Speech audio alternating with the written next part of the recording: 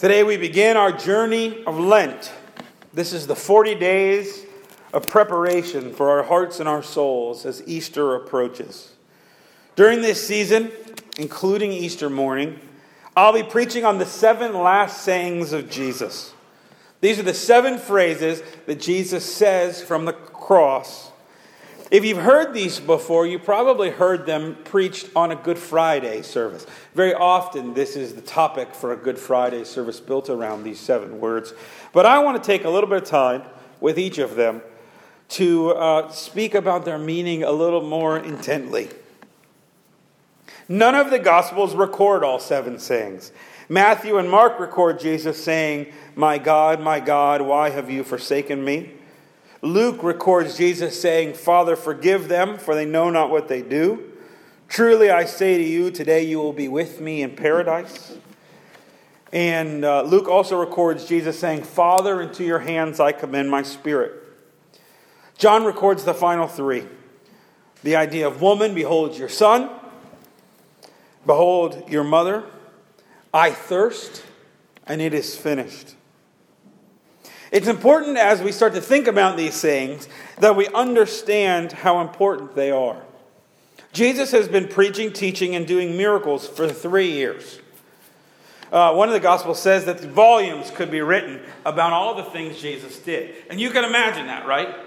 Okay? If you were to write down all the stuff you did in the last 3 years, you would have a long volume of stuff that you've done. The gospel writers aren't just writing a biography of Jesus, they're making a case about Jesus. They're selecting what things they're going to say and what things they're not going to say. They have to. They can't say everything that Jesus did and everything that Jesus said. So whatever the gospel writers choose to include, whatever Luke decides to put in his gospel, he's picking for a reason. And we believe he's inspired by the Holy Spirit to do that so that what goes in that gospel is part of the overall argument of the gospel. So they're selective. If the gospel writers include these words, they include them for a reason, and that should stand in our minds to be pretty important. Not only do we need to remember how important these phrases must have been for the gospel writers, we need to think about Jesus in this moment. Jesus says these words from the cross. The primary way that people died in crucifixion was actually by suffocation. Your arms are stretched out. You're hanging there, and your body fatigued to the point where you can't lift your lungs, your ribs up enough to breathe. Okay? So you suffocate. And so you can imagine Jesus was very difficult for him to speak from the cross. Anything Jesus wanted to say from the cross would have been just a ton of labor and a ton of pain to say these words. So if Jesus is saying these words from the cross, they must have been pretty important words for Jesus, too. I think there's one other thing that helps put these words into perspective, and that is that we typically think of Jesus hanging on a large cross. Okay, when you picture a cross in your mind, it's probably like that, right? Probably this big cross. In the movies, it's always this big cross that they labor to bring up. But actually, that's really inefficient. Okay, if you're going to crucify someone, there's no need to put them that high in the air. All you need is them about a foot in the air. And so it's much more likely that Jesus was crucified. He was crucified on a hill, so it was up where people could see him. But it's more likely he was crucified on a very low cross. In fact, it was probably shaped more like a T. Instead of a little t, I think a big T, right? Where that cross beam could just be put on top of the cross. Then that's what he would have carried onto the outskirts of the city. Okay, if Jesus is low to the ground, it's more likely because then people could yell at him. People could, if it was a murderer, the family could come up and strike the one being crucified. It was much more likely Jesus was crucified about eye level or not very high. So imagine Jesus doesn't have to cry out these words from a tall cross. He labors to almost whisper them at the same height as everybody else. Much different perspective, I think, on Jesus with his raspy voice, dehydrated from losing so much blood, laboring to say these words. And so we're going to take every Sunday from here to Easter and take a look at one of these phrases each Sunday.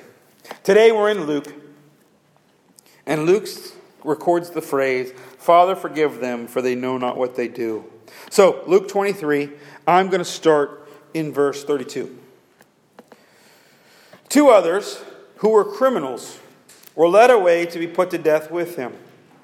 And they came to the place that is called the Skull.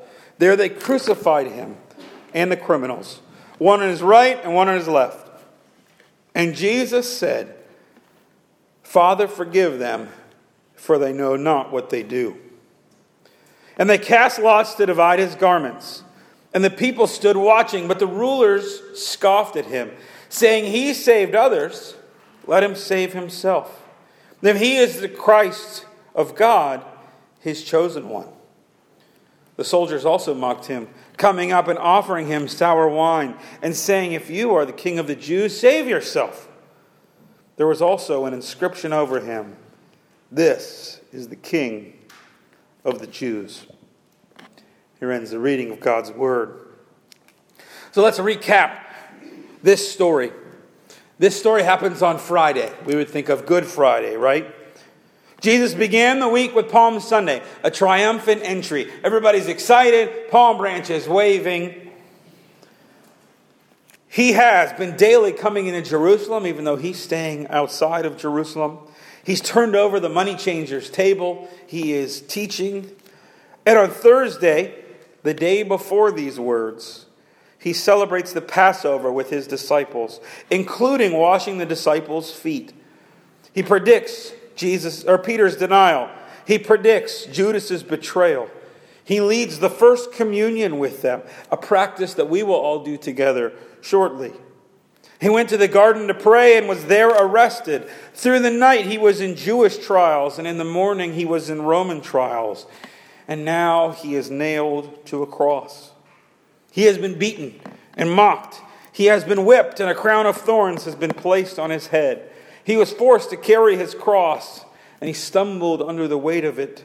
They had someone from the crowd help him. And now, after all that, and all that pain, through all that suffering, Jesus says the words, "Father, forgive them, for they know not what they're doing." These words are crazy. Okay, let's call a spade here. They're crazy. How can Jesus, first of all, how can Jesus pray to the Father in this moment? Okay, he's obedient to the Father. He's been praying to the Father. He prayed to the Father in the garden the night before, where he said, "Take this cup away from me, but not my will, but yours be done." How upset could you be at the Father right now? "Father, this was going to hurt, I knew, but this really hurts." How can you pray to the Father in this moment? When we are in pain and suffering, our first instinct is often not to pray, not to think of God as Father. We tend to get angry at God. Yet Jesus' understanding of the Father, and that the Father is calling him to suffer, he still prays to the Father in this moment. And what does he pray? He prays for the forgiveness of the ones who are doing all this to him. The ones casting lots for his clothing, the ones who have betrayed him, the ones who have left him, the ones who cried, crucify him in the court, the ones who lied to get him falsely accused. How crazy. Now, you and I have never seen a public crucifixion. This isn't something that gets done anymore. But in Jesus' day, it was done. In the Roman Empire, it was done often, and it was done publicly. Okay? You were crucified in public places, by the gates to the city, where everyone had to see. So maybe me and you don't understand what crucifixion is all about, but these people did. They knew exactly what happened in the crucifixion. They had watched it from the time they were children. They had seen these horrific things. They know what they're doing.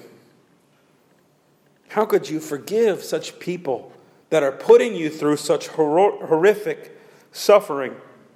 How could you forgive the Jewish leaders who went out of their way to make sure that you died? How could you look upon these men that are casting lots for your clothes, who are mocking you on the cross, and forgive? They know what they're doing. But I'm not sure that they understand who they're doing it to. They understand Jesus a little bit, but they don't seem to understand that this is one who doesn't just call Jesus Father like you and I call him Father. He calls Jesus Father because it is the Father. And he also said in his ministry that he and the Father are one. That when they crucify this Jesus, they know what they're doing to crucify Jesus. They don't understand that they're crucifying God. They don't understand that this Jesus is doing this on behalf of humanity. In fact, they really don't understand that they are crucifying him on behalf of all humanity. I love the song that we sang earlier, how deep the Father's love for us. And listen to this line that we all sang together. Behold the man upon a cross, my sin upon his shoulders. Ashamed, I hear my mocking voice call out among the scoffers. It was my sin that held him there until it was accomplished. His dying breath has brought me life. I know that it is finished. I love that line. It's my voice calling out among the scoffers. It's my voice that's yelling, crucify him. It's my voice that's teasing and taunting him from the cross. It's my sin that holds him there. My sin are the nails of that cross. And yet Jesus says, Father, forgive them. The power of Jesus' words of forgiveness point to the whole purpose of the cross. Jesus, in more pain than you and I will ever know, looks at the people that put him there, including you and I, and asks the Father for their forgiveness. Think about that. Father, forgive the people that punched me. Forgive the people who screamed obscenities at me. Forgive the ones who whipped me and put a crown of thorns into my skull. Forgive those who nailed me to the cross. Forgive those who plotted and lied to have me wrongly executed. And in that moment, when Jesus, by our own thought process, should be angry, is not just saying empty words of forgiveness. He's dying for that forgiveness. He's paying for those very mistakes in that moment. He is on the cross so that those who are wronging him, and all humanity who have wronged him can be forgiven. When Jesus says, Father, forgive them, he means you. Father, forgive you. Father, forgive them. But we buy into two lies related to forgiveness. First, we believe we don't need God's forgiveness. We're not that bad after all. That certainly I've met worse people than me. I must not be too bad. But a suffering Christ proves on the cross just how bad we actually are. That whenever we ignore God, whenever we ignore the saving work of Jesus, whenever we try to be Lord in our own lives, the death we deserve is the one that Jesus takes for us. The other lie is the opposite. It's the lie that says we're so bad, we've done such terrible things, that we are beyond the forgiveness of Jesus. Though we would never say it this way, we're not sure the cross is enough for us. But these words are definitely proved wrong. But in fact, both perspectives are proven to be a lie when Jesus, in his pain, says, Father, forgive them. Just because you don't think you're a sinner and you don't have that many bad things doesn't mean you don't need forgiven. They don't know what they're doing, says Jesus on the cross. And you will not have done anything in your life. Listen to me. There is nothing you've done, nothing you can do that's going to compare to those people who actually nailed Jesus to a cross, who betrayed him, denied him, lied about him, and put him there. Okay? You're never going to do anything worse to Jesus than what happens on this particular day. And on this particular day, Jesus says, Father, forgive them, for they don't know what they're doing.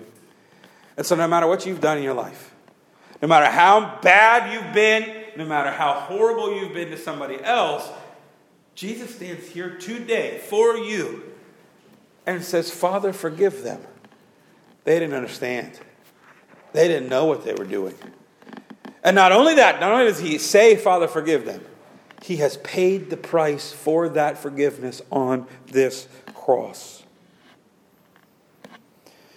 And here's the challenge for us in our lives. If Jesus can forgive in such a moment of suffering, we ought to be able to forgive too. We ought to be able to forgive too. People harm you, people wrong you, people cause you to suffer, but Jesus models forgiveness. And sometimes the hardest forgiveness is the forgiveness of ourselves. Sometimes I cannot like somebody for wronging me, but it's much harder to get over when I have harmed me, or I have harmed someone else, and I have been selfish and made mistakes. And yet what happens if you start saying about other people, Father, forgive them, they didn't know what they were doing? What happens if you look at your own life and your own past, and you're going to say, Lord, forgive me. Forgive me. I know now something I did not know then. Forgive me. This is the season of Lent. This is what Lent is all about. Repentance. Repentance. Sorrow and regret for your past. But not just sorrow. Not just being sorry. To repent is really to relent. It's to turn the other way. It's to give something up and go to something else. That's why in Lent we often fast. Okay, that's why in Lent we often give up certain foods, or we don't eat certain meals, or we give up something in our lives. And it's also why we pick up something new in our lives, a new practice, a new Bible study. Because in Lent, we're trying to repent. We're trying to relent. We're trying to give certain things up that are holding us from God. And we're trying to pick up certain things that will bring us closer to God. And I'm convinced that the most important thing we can pick up in Lent is forgiveness. Forgiving ourselves, forgiving others, and accepting the forgiveness of God Almighty. Know that you are forgiven. Whatever you've done, you are forgiven. That Jesus prayed that prayer of forgiveness, he was praying for your forgiveness. And he was winning your forgiveness on that cross. No matter what you've done, you are forgiven. Thanks be to God. Amen. Let us now respond to this great word of forgiveness from Jesus on the cross by presenting to God his tithes and our offerings.